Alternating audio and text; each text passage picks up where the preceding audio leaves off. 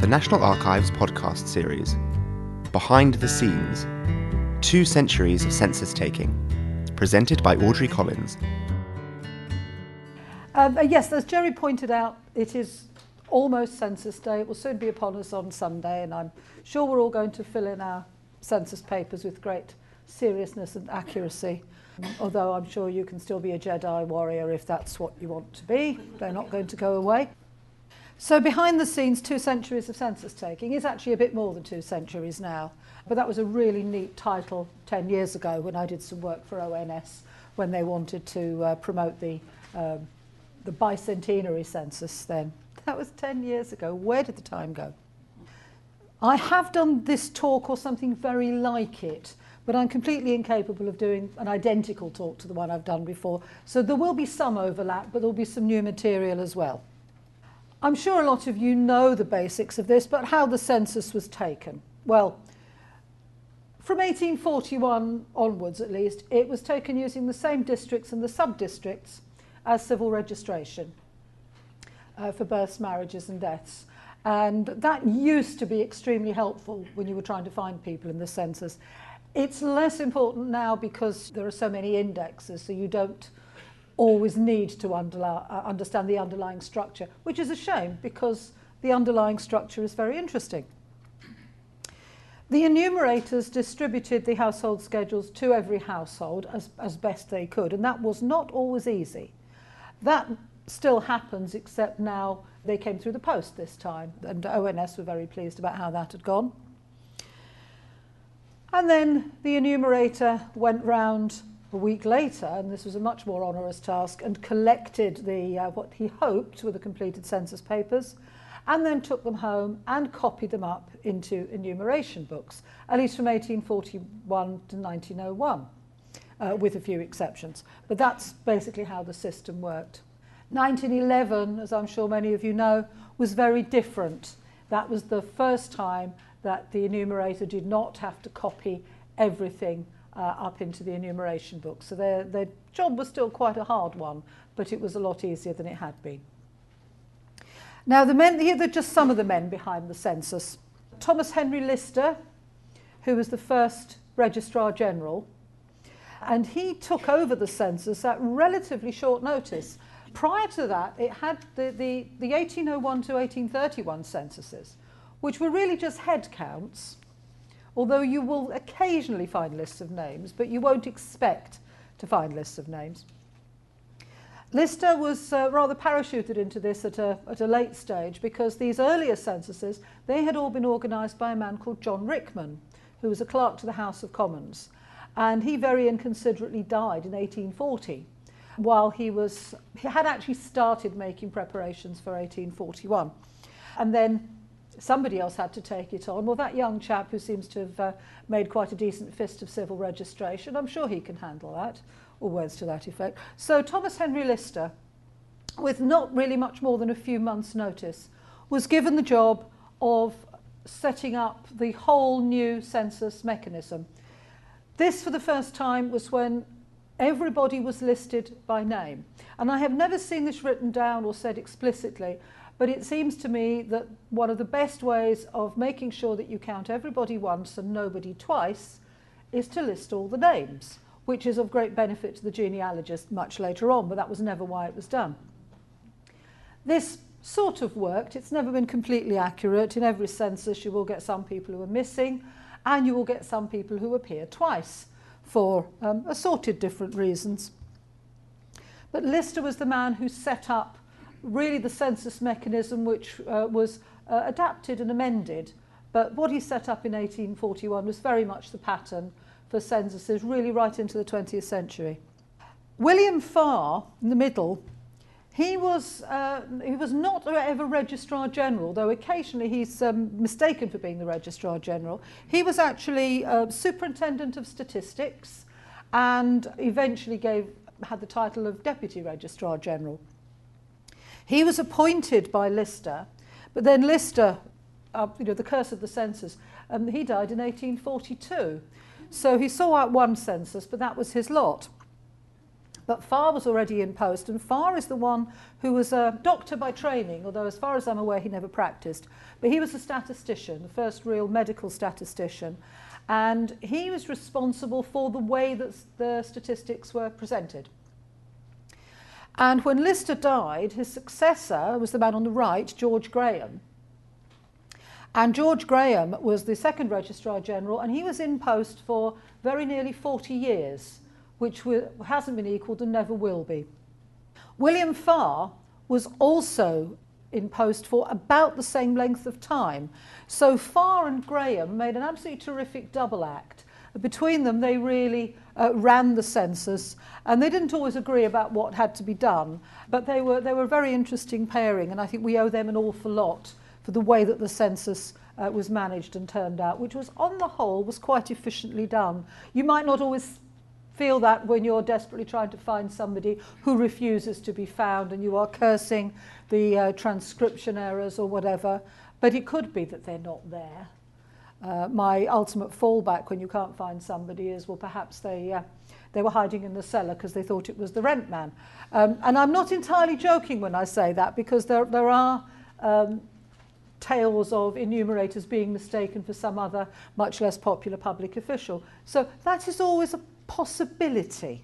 So look hard first, but it might be that somebody deliberately avoided it because they thought this was the bailiff's man or some other undesirable.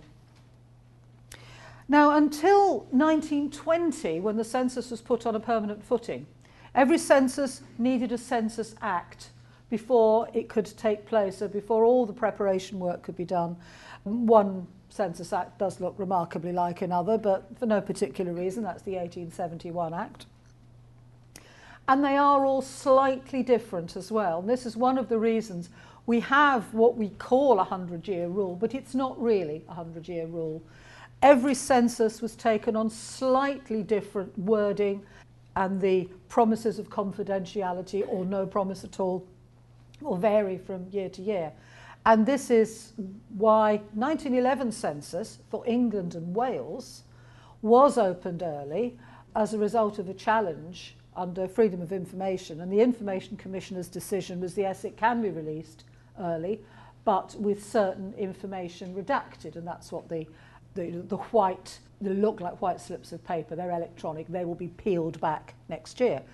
But that was the Information Commissioner's decision for 1911. But 1921 census, that was taken under a different act, which is a little bit more watertight. So challenging that act is not necessarily going to be as easy as challenging the 1910 Census Act for the 1911 census was.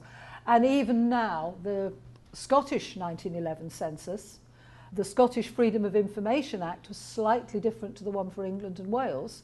So that was much more watertight. So the Scottish 1911 census is still closed, although it will be open very soon. I am counting the days, and I know at least one other person in the room who is doing the same. No, two of them. So it all depends on the legislation. So when people start talking about rules and precedents and 100-year rules, it's a lot more complicated than that. Now, back to Thomas Henry Lister and planning the census. This is a document of which, this is only a couple of pages of it. It's a very long document. What you can see on the left-hand side is actually the contents page. And if you can read from that distance, the number of pages go to over 100. This is his plan for the 1841 census, which of course at the time involved the census for Scotland too. Not Ireland. Ireland was dealt with separately. But the Registrar General for England and Wales dealt with the Scottish census as well for 41 and 51, because there was no Scottish Registrar General until 1855. So this was Lister's plan, and he was very good at thinking of all the little details. He, or at least somebody reporting to him so that he could take the credit, I don't know which, thought of all the details about they would need an office to administer this, and they would need clerks. How many clerks would they need? The clerks would need to have pencils and stationery. They would need to have fires to keep them warm, and there would need to be porters and charladies, just so that the office would run efficiently. All the really dull stuff, but that needs to be done for any sort of operation to run smoothly. And Lister's plan goes into a very great deal of detail. It's beautifully written. This is not, by the way, Lister's handwriting. Lister's handwriting was appallingly bad. So this was a proper clerk who wrote this, so you can actually read it. And you can read it if you want to. I've got the document reference there, RG 27.1, because that's what we do. We cite our sources. But in fact, a lot of the documents that I'm going to mention here, and much more besides, they're all online. They're not on our website. They're on a wonderful website called HistPop, and if I've got time at the end, I will just show it to you. Probably only just a screenshot, but that is an excellent site. If you want to write it down, it's HistPop, histpop.org.uk,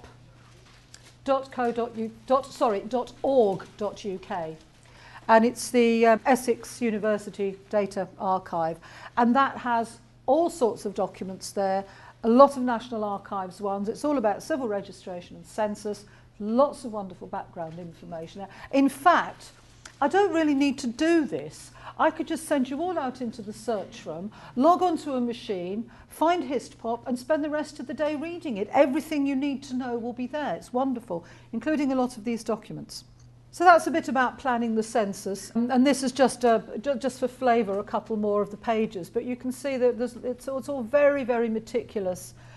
They did a sort of trial run to see what areas enumerators were going to cover, how big the parishes were, and what people could physically manage. So there's lots and lots of statistics and facts and numbers there. It's wonderful. We only have this for 1841 because after that there were lots of amendments made, but essentially the basic setup worked reasonably successfully. There were a few things they didn't think of. Didn't occur to anybody really how to enumerate people on vessels in 1841, and it wasn't always done particularly well after that. But on the whole, Lister and/or his team managed to cover most of the eventualities. One of the things that they were very concerned about was that because this was a new way of taking the census and much more intrusive than the previous ones had been, that it wanted to know something about every single person. Not an awful lot of information by later standards. It was just name, age, occupation, and some indication as to birthplace. But that was more information than people were accustomed to giving. So they were a little bit worried that some people might cut up a bit rough about this, and in fact police protection was offered to the enumerators in a number of places, generally in the cities, and some of them actually took it up, although I'm not aware of any reports of riot or insurrections. I think on the whole the British population were fairly compliant. They may have been terrified of the threat of a fine for not filling it in. But on the whole, for whatever reason, people behaved fairly well and they did as was expected of them. But it's quite good to know that the General Register Office had contingency plans. I haven't said very much about the 1801 to 1831 censuses, but it's worth mentioning them at this point because 1841 is a funny sort of halfway house of a census.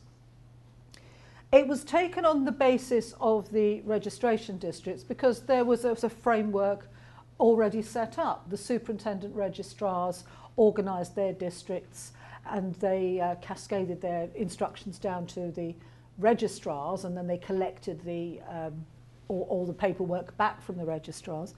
The registrars in the sub-districts were responsible for recruiting the enumerators and working out what area each of them was to cover. And this actually made a lot of sense because the statistics from it would then sit very nicely with the vital statistics of births, marriages and deaths. But the earlier censuses, of course, had been taken before there was a General Register Office, and even before the poor law unions that general registration was based on. So the old way of organising the census was on the basis of the very much older divisions of hundreds or lathes, wapentakes and a couple of other things according to regional variations. So that's how the older censuses were organised, and that's how the statistics were collected. So 1841 was taken on the basis of the registration districts, but then to try and marry the results up with the earlier ones, the books were physically taken apart and then reassembled in the old order of hundreds. Now, anybody who has been around for absolutely ages, i.e. about 5 years, and used to look at the census on microfilm and had to use the paper finding aids to find things, would have looked in 1841 and you would have seen that the way it was arranged was different, and it was because it had been contrived back into the hundreds. 1851 onwards, though, and it was civil registration boundaries, districts and sub-districts all the way, so that is a little bit simpler. Speaking of 1851, there is one of the householders' schedules. Now, you don't very often see these because these were routinely destroyed. Once everything was written up into the enumeration books, there was no need to keep the household schedules because all the information that was on them had been copied. Now, we have no way of knowing just how many alterations the enumerators made when they copied up, because although there are some surviving household schedules, I have never yet found one where there is also a corresponding enumeration book. There may be one, but I haven't found one. When these things crop up, it seems to be where there is no corresponding book.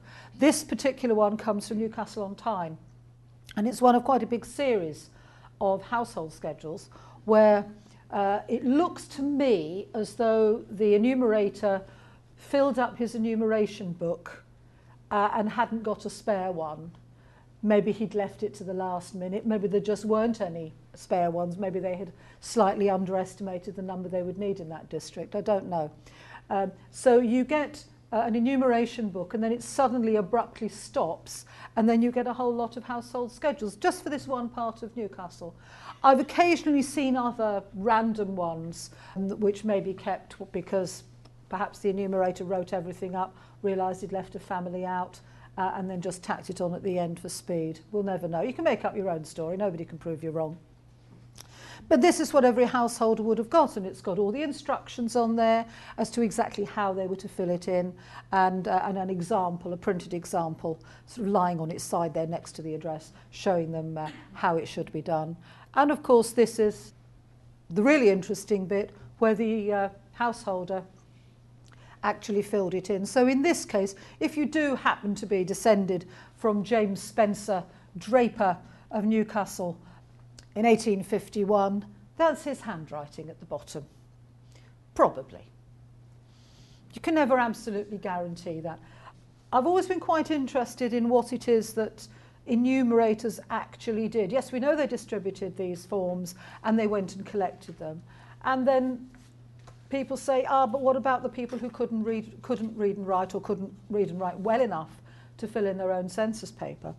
Well, people often say rather glibly, the enumerator filled them all in. Well, the enumerator might have done, but I can't believe that the enumerator had the time to fill in absolutely every illiterate or subliterate person's schedule.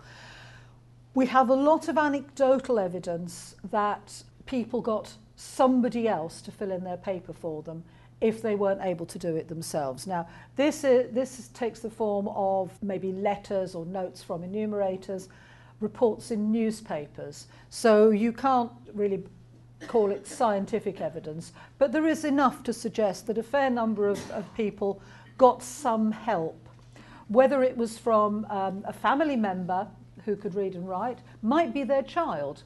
You have a fairly long period in the late Victorian age when a lot of parents couldn't read and write, but their children could, at least up to a point, and the children might well fill in the paper. And there are examples of enumerators recounting that people had said very proudly to them, there, it's all filled in nicely, you know, my boy Billy did that or something. So there are examples of that.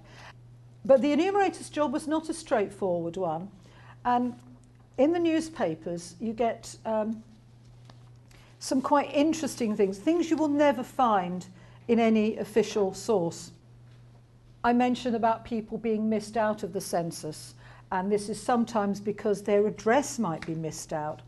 And I've got this one here, which was only given to me a few days ago. It pays to go around doing talks, because when you go to somewhere, if you shut up and listen for 5 minutes, you get stuff back as well.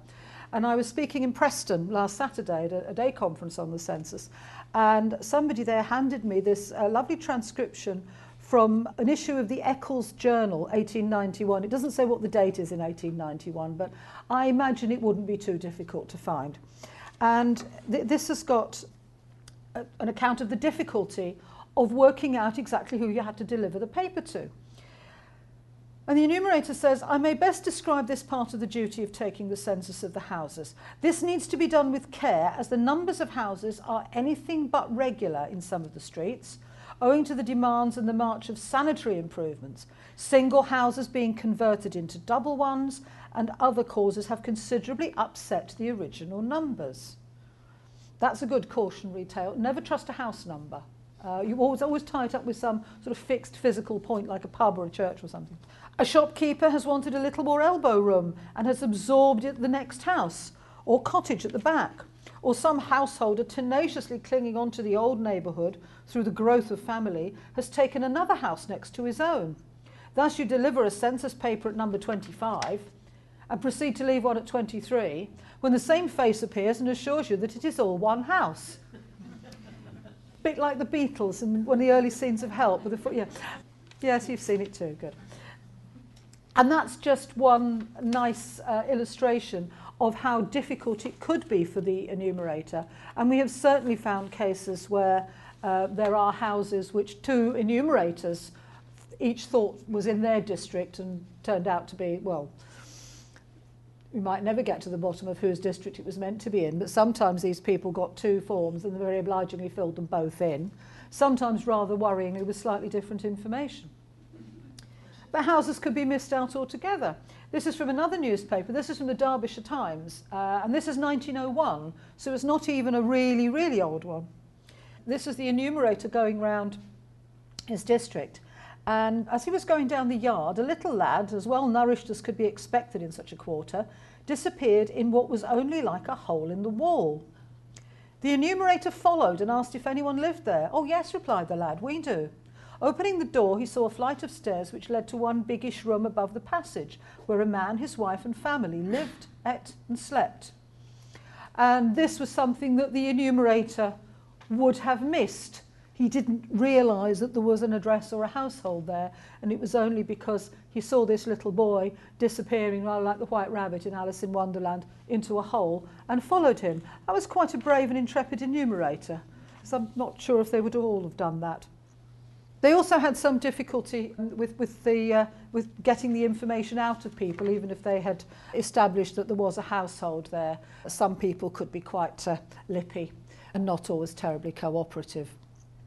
But the enumerators did their best, and this is an example, very hard to see, but it's really just there just to show that these things actually did exist. These are special schedules that were produced in 1911 for the enumeration of the homeless. And this was so that everybody would be counted, and this included tramps sleeping on park benches, people in ditches, in railway arches, anywhere that was not a dwelling. And these people were enumerated by the police, who got as much detail out of them as they could, and then passed the information on to the enumerators. So the information gathered by the police would appear on a census schedule, but it wouldn't be filled out by the resident of the park bench. One of my favourites there was a sailor in Portsmouth or Southampton, but obviously one of the ports, who was enumerated on a railway platform because he'd missed his last train. But of course the really interesting people that you will find listed on these special police schedules were the suffragettes. Now, they made a big fuss. They got a tremendous amount of publicity. In terms of actual numbers, the suffragettes dodging the census or ostentatiously holding an outdoor demonstration against the census are not enough to affect the overall take-up of the census. I think honours were even, because where there were people who were identifiable as being outdoors, the police were instructed to count them and gather as much information as they reasonably could without risking life and limb or causing too much offence. So the suffragettes, particularly the ones who were ostentatiously demonstrating, were counted. So the numbers were okay, and they made their point and they got a lot of publicity. So the take-up of the census has always been extremely good. So they weren't going to affect the statistical outcome in any way. It's a very interesting episode. What I do like, though, is that when you come to the classification, which of course was the object of the exercise, that the classification that was used for the suffragettes or any other objectors, they were put into the same category as the homeless. This is another example of not a special schedule as such. By the time you get to 1901 and 1911, you get so many different schedules for households and large households and institutions and vessels and all sorts of things. And there's a fine line between what's a large household and what's an institution. 1911, Buckingham Palace apparently was an institution, but it could easily have been a large household. I think that was down to the whim of the enumerator. This is not a special schedule as such. This is an oddity. This is also on the HistPop website, because that's how I found it.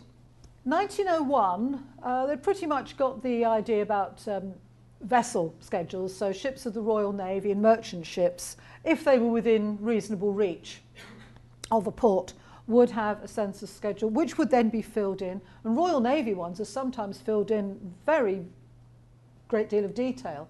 I have seen some of them where instead of just giving the age, you get the age in years and months. So somebody's been very meticulous there. But this is a substitute.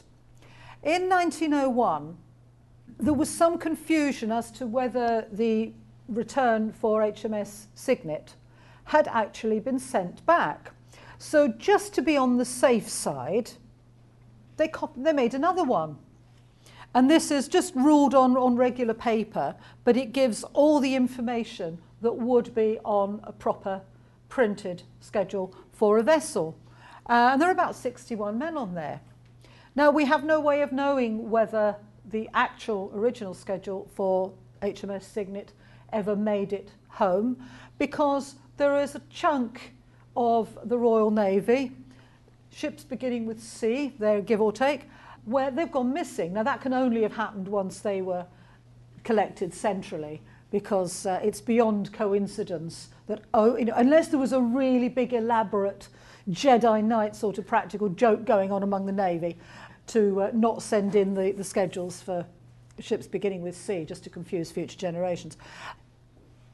This one did arrive, but only because somebody ruled a completely separate substitute. So there are about 60 men there. Now, you will not find this included with anybody's version of the 1901 census, because strictly speaking, it's not part of it. It's part of another document altogether.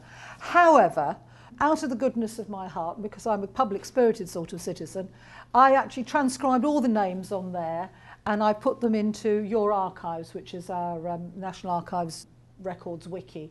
So if you want to find that, go to Your Archives and then just type in Signet, and that should find it. And you never know, there might be somebody there that you've been looking for ages. My reward will be in heaven, I expect. This is an example of a special schedule, though. This is in Welsh. I don't know whether that's distinct enough for you to be able to see that it's not in English. There have always been Welsh language schedules and instructions, even long before the modern day when everything in Wales has to be bilingual. From 1841 onwards, there have always been Welsh language schedules and instructions printed for the benefit of Welsh speakers, people whose first language was Welsh, and they could fill in this Welsh one. I believe that the first one actually had to be withdrawn fairly quickly because there was a mistake in the translation, but at least it shows somebody cared. So there have always been Welsh schedules, and you will see those in the 1911 census, of course being the first year when the originals were kept. Prior to that, you will sometimes see when the census is written up into the enumeration books, you will get an indication that it was a Welsh language one, but you won't actually see them completed until 1911. This is an alternative language one of a different sort, though. This particular one is in Yiddish and German, or at least it's examples from Yiddish and German schedules. Now, these were produced because of the large concentration of Jewish immigrants in the East End of London in particular, who didn't speak English, or at least who didn't read and write it well enough to fill in the census accurately.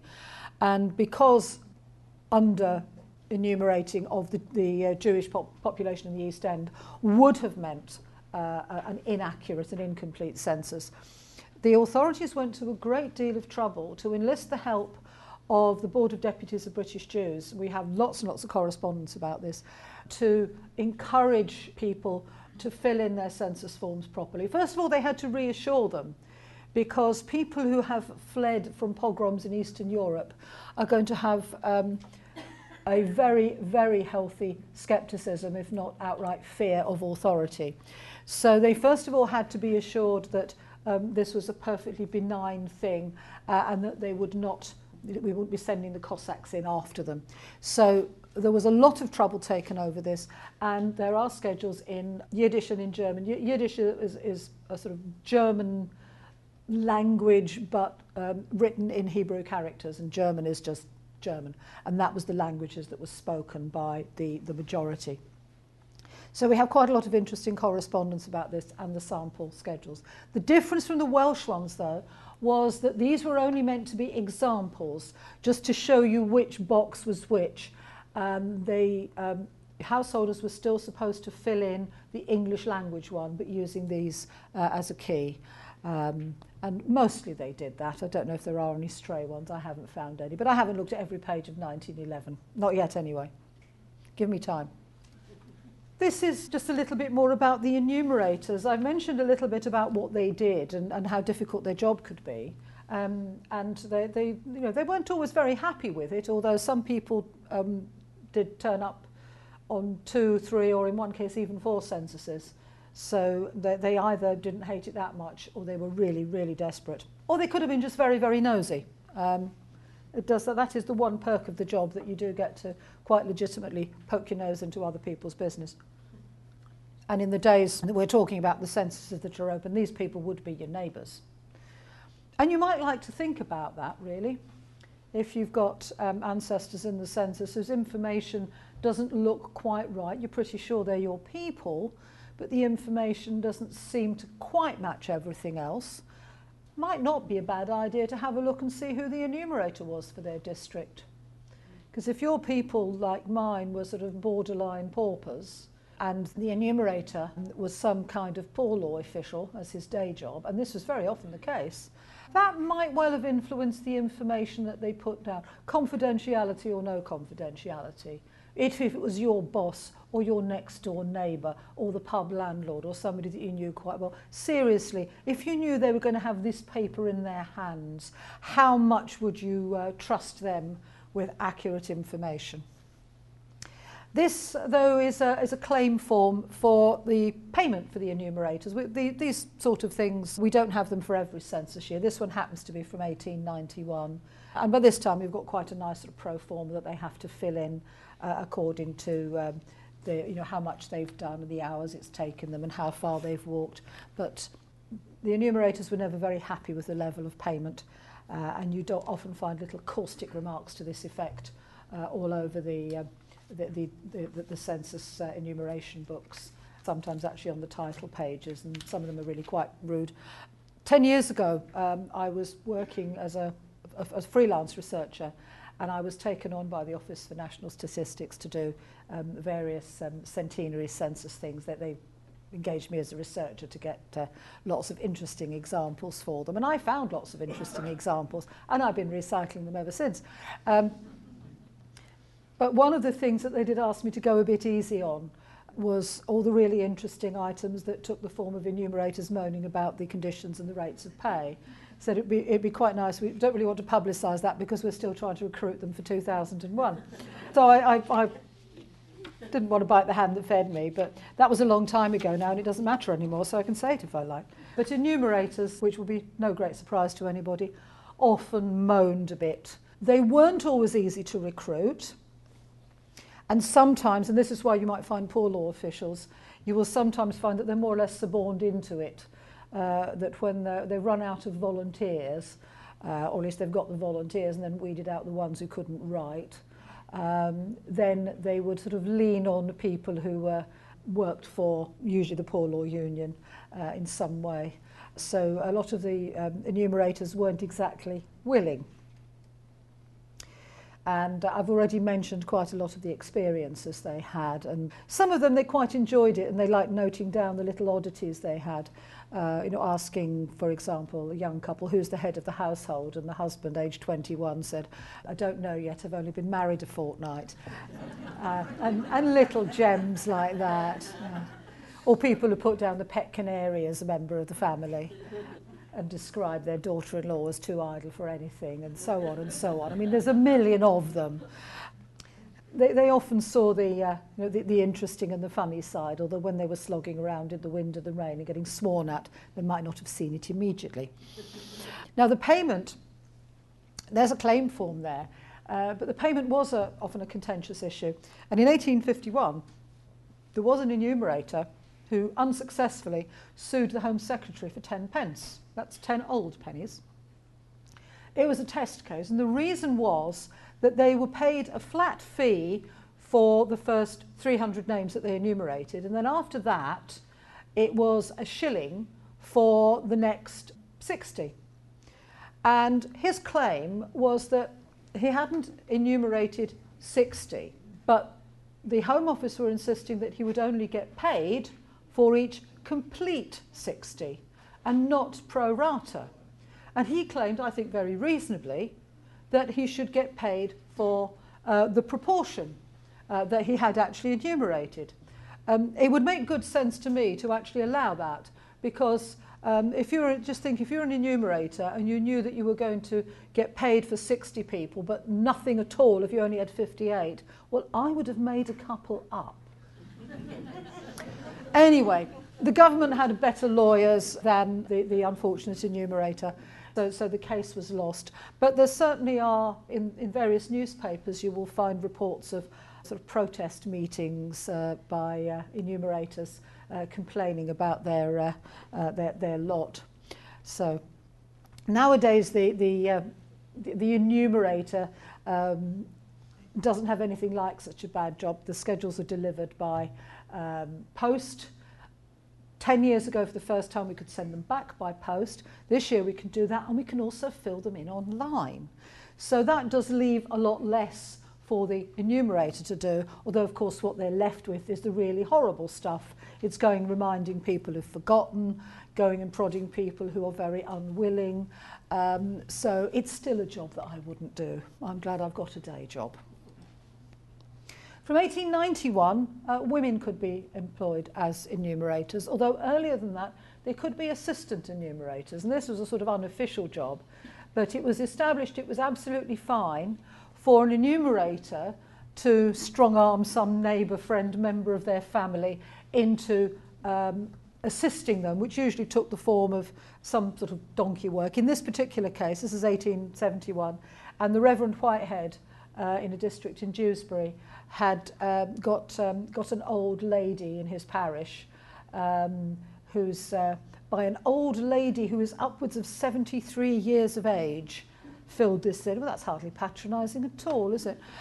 So she did the writing up, and you do see examples where it might be the enumerator's son or somebody that they've got a hold over to do some of the tedious work. So that is an example. There may be an earlier one. It's the earliest one I've found of a woman being actually involved in the enumeration process. 1911, though, of course, it's all different. The census is automated. And this was really looking at what the Americans did. And the Americans had been automating their census since 1890. The American census is always in the year ending in naught. I am still kicking myself for being in America last year, and if I'd only thought and booked my flight home a day later, I would have been in the American census last year. And it was just sheer carelessness. I could easily have done it, but I'm thinking ahead, 9 years' time. Get it right then. But it wasn't just copying the Americans. The amount of information being gathered and tabulated had absolutely reached the limit that could be done manually. We have samples of what you can only call spreadsheets. That's why spreadsheets are called spreadsheets. They're like great big sheets, and you have to spread them out on a really big table, like the ones up in the map room. Even then, I think you'd have to be fairly tall or stand on a box to reach over to tick all the far distant boxes, and you'd still probably get a bad back. So it absolutely reached the limit that you could do with any sort of manual tabulation. But the statisticians and government wanted more and more information. They always did. I said that William Farr and George Graham were a great double act, and Farr, being the statistician, he just wanted to ask everybody every question you could ever think of. And the London Statistical Society became the Royal Statistical Society. They were all for this. Oh, can we ask this? Can we ask that? And you get rather dry little comments by George Graham saying, I expect they'll want eye colour next. And they wanted all this information, which would have been very useful and interesting. But George Graham knew that he had to screw the money out of the Treasury, which was not easy, never has been. So he had to always do a sort of balance between what he could reasonably get Treasury funding for and what could practically be done, and what the statisticians would ideally like. So he probably ended up pleasing nobody very much, but the census ran reasonably smoothly. And he and Farr actually were quite they were a very good double act. In fact, to such an extent that they both retired about the same time. And in Graham's very, very last official communication with the Treasury was referring to Farr. He said, in this my last official communication to their lordships, I venture to express an earnest wish that his excellent services may be recognised with special consideration, and that he may be permitted to receive full pay during the rest of his life. Because Farr wasn't independently wealthy, unlike a lot of the other senior civil servants. And it was a nice recognition that they'd worked so very well together. They would have had their little spats, but on the whole, they were a terrific team. Well, about a generation on, this is what it led to. The Americans had been using tabulating machines called Hollerith machines. This is what the English Registrar General eventually went with. And on the right-hand side, you'll see there is what they used. It's a computer punch card. Anybody who worked in an office in the 1970s might well have been very familiar with that scratchy confetti that you get all over the place when you've run a few thousand of those through a punch card machine. Well, they were using them in 1911 for tabulating the census results. And there is an example, now you see him, 1911 census. Now, I have picked this one for a particular reason. It's Harry Houdini. Well, that's quite interesting in itself. And it's fascinating to know that in 1911 he was in England. He was in a boarding house in Huddersfield. But the reason I've shown this, it's not that it's an exceptionally interesting return, but today apparently if he hadn't had that unfortunate accident when somebody punched him, would have been Harry Houdini's 137th birthday. So I thought he was quite a topical choice. So that's a 1911 census return, and you've probably seen a number of these. And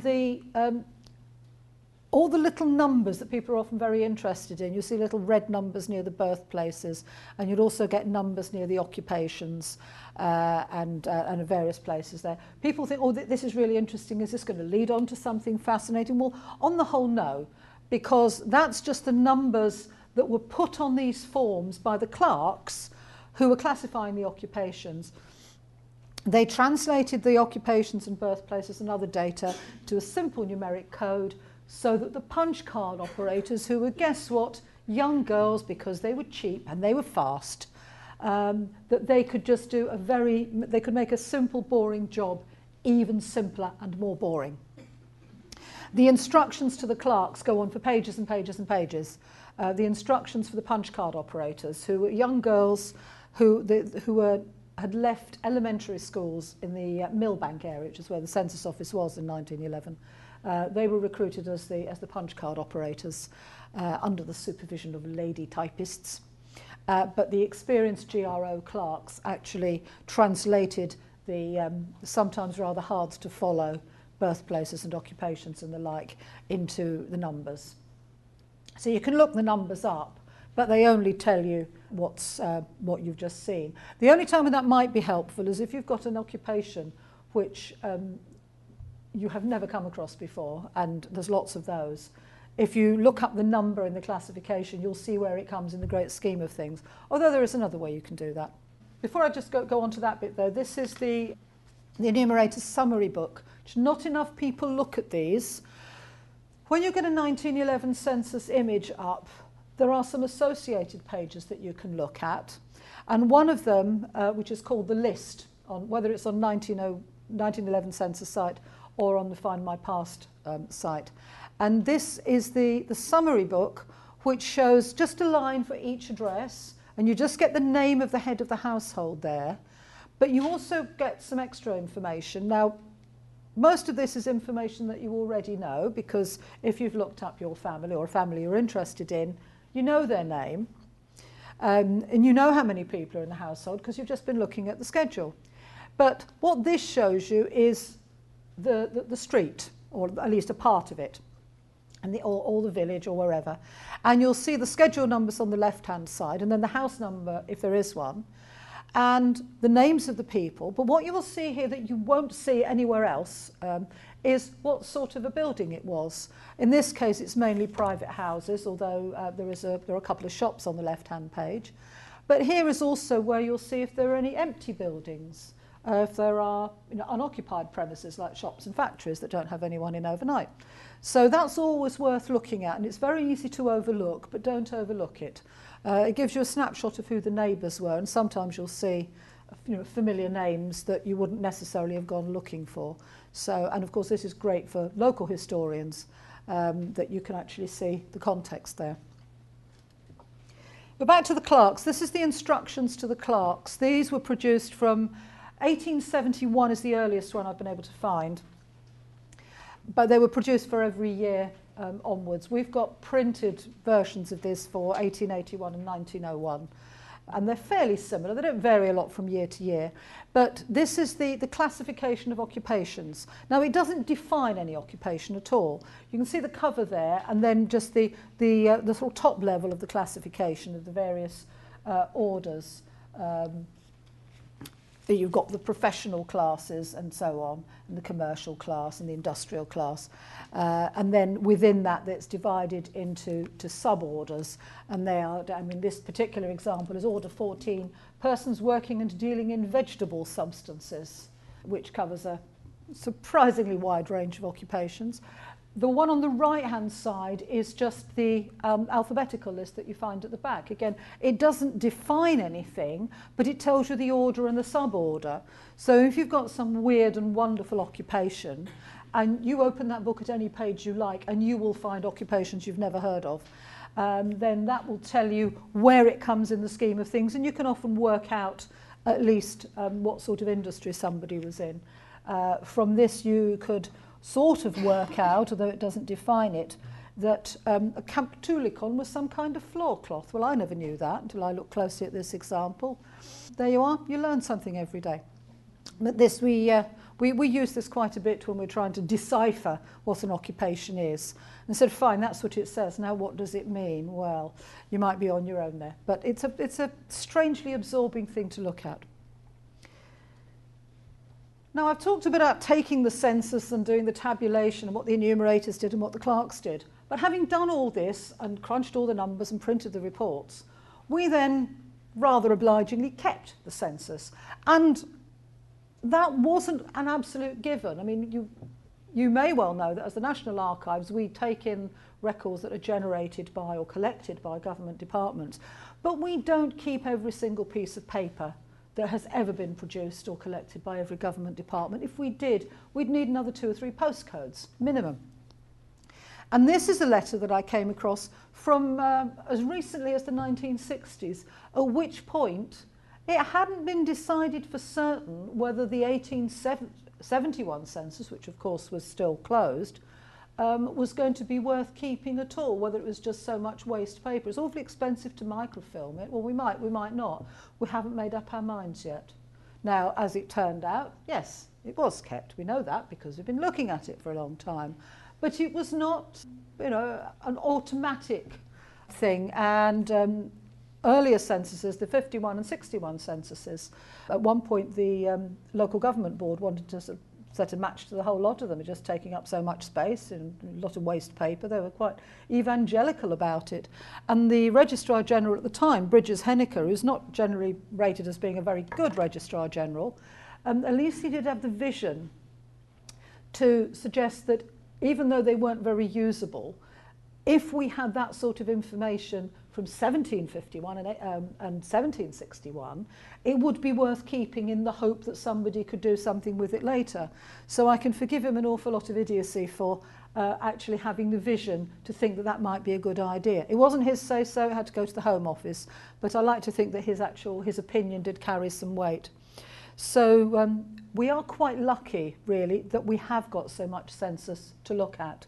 Although, unfortunately, we don't have all of it. Those of us who live long enough still won't get to see the 1931 census for England and Wales, because that went up in flames during the war, which means that there is an enormous great gap. You don't get a proper census between 1921 and 1951. I mean, there was a census of sorts in 1939, but we may not get to see that.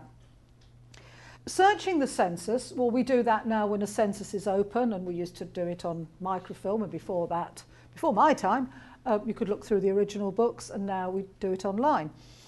But the first time that the census was required to be searched quite a lot was following the old age pensions being introduced in 1908, and people had to prove their age. Well, not everybody who was over 70, in fact, most people over 70 at that point didn't have a birth certificate.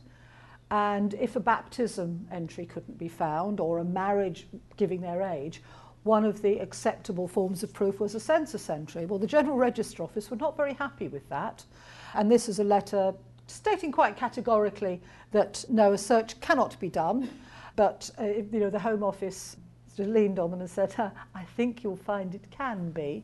And they had to produce actual forms for people to fill in. But it was something that was not done with any great enthusiasm. But it was, it was required. So they would have, the poor people in the General Register Office who had to do this 100 years ago, I wonder what they would have thought if they could have seen the way we can search the census now. We complain about bad transcription or something being missing images, but really we don't know we're born, do we? Finally, this is a nice scandal story.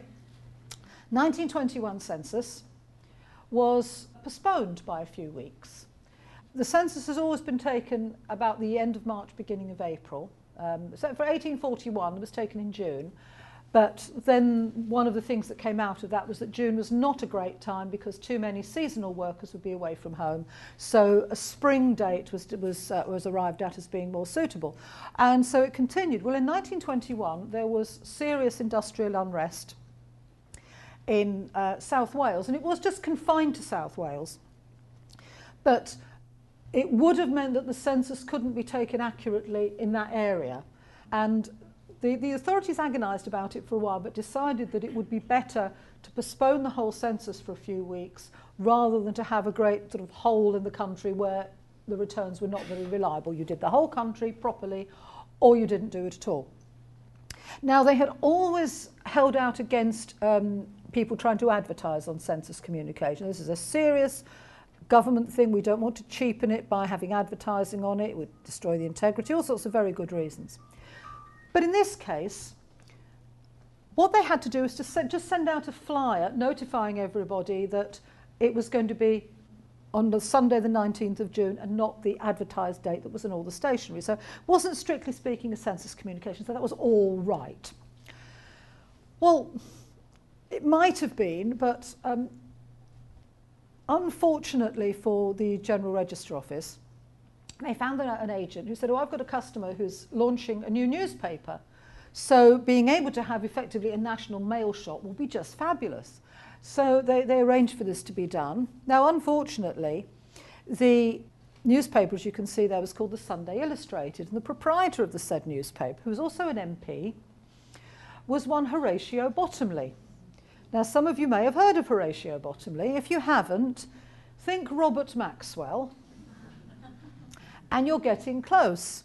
Except that Horatio Bottomley, who, by the way, had already been bankrupt once, he was launching his newspaper in 1921, shortly after the census, so perfect timing. Slightly less than perfect timing was that his whole world burned later in 1921, when he was very publicly exposed as a thief and a fraud, basically running a sort of pyramid, what the Americans would call a Ponzi scheme, and he got found out, very spectacular downfall, got sent to jail.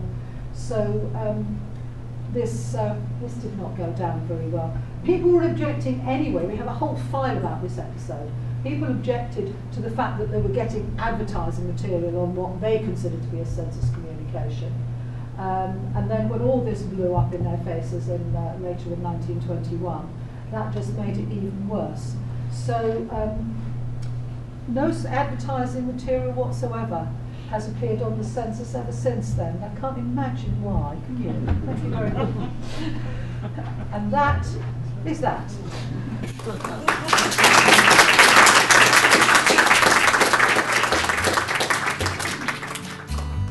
This event was recorded live on the 24th of March 2011 at the National Archives, Kew.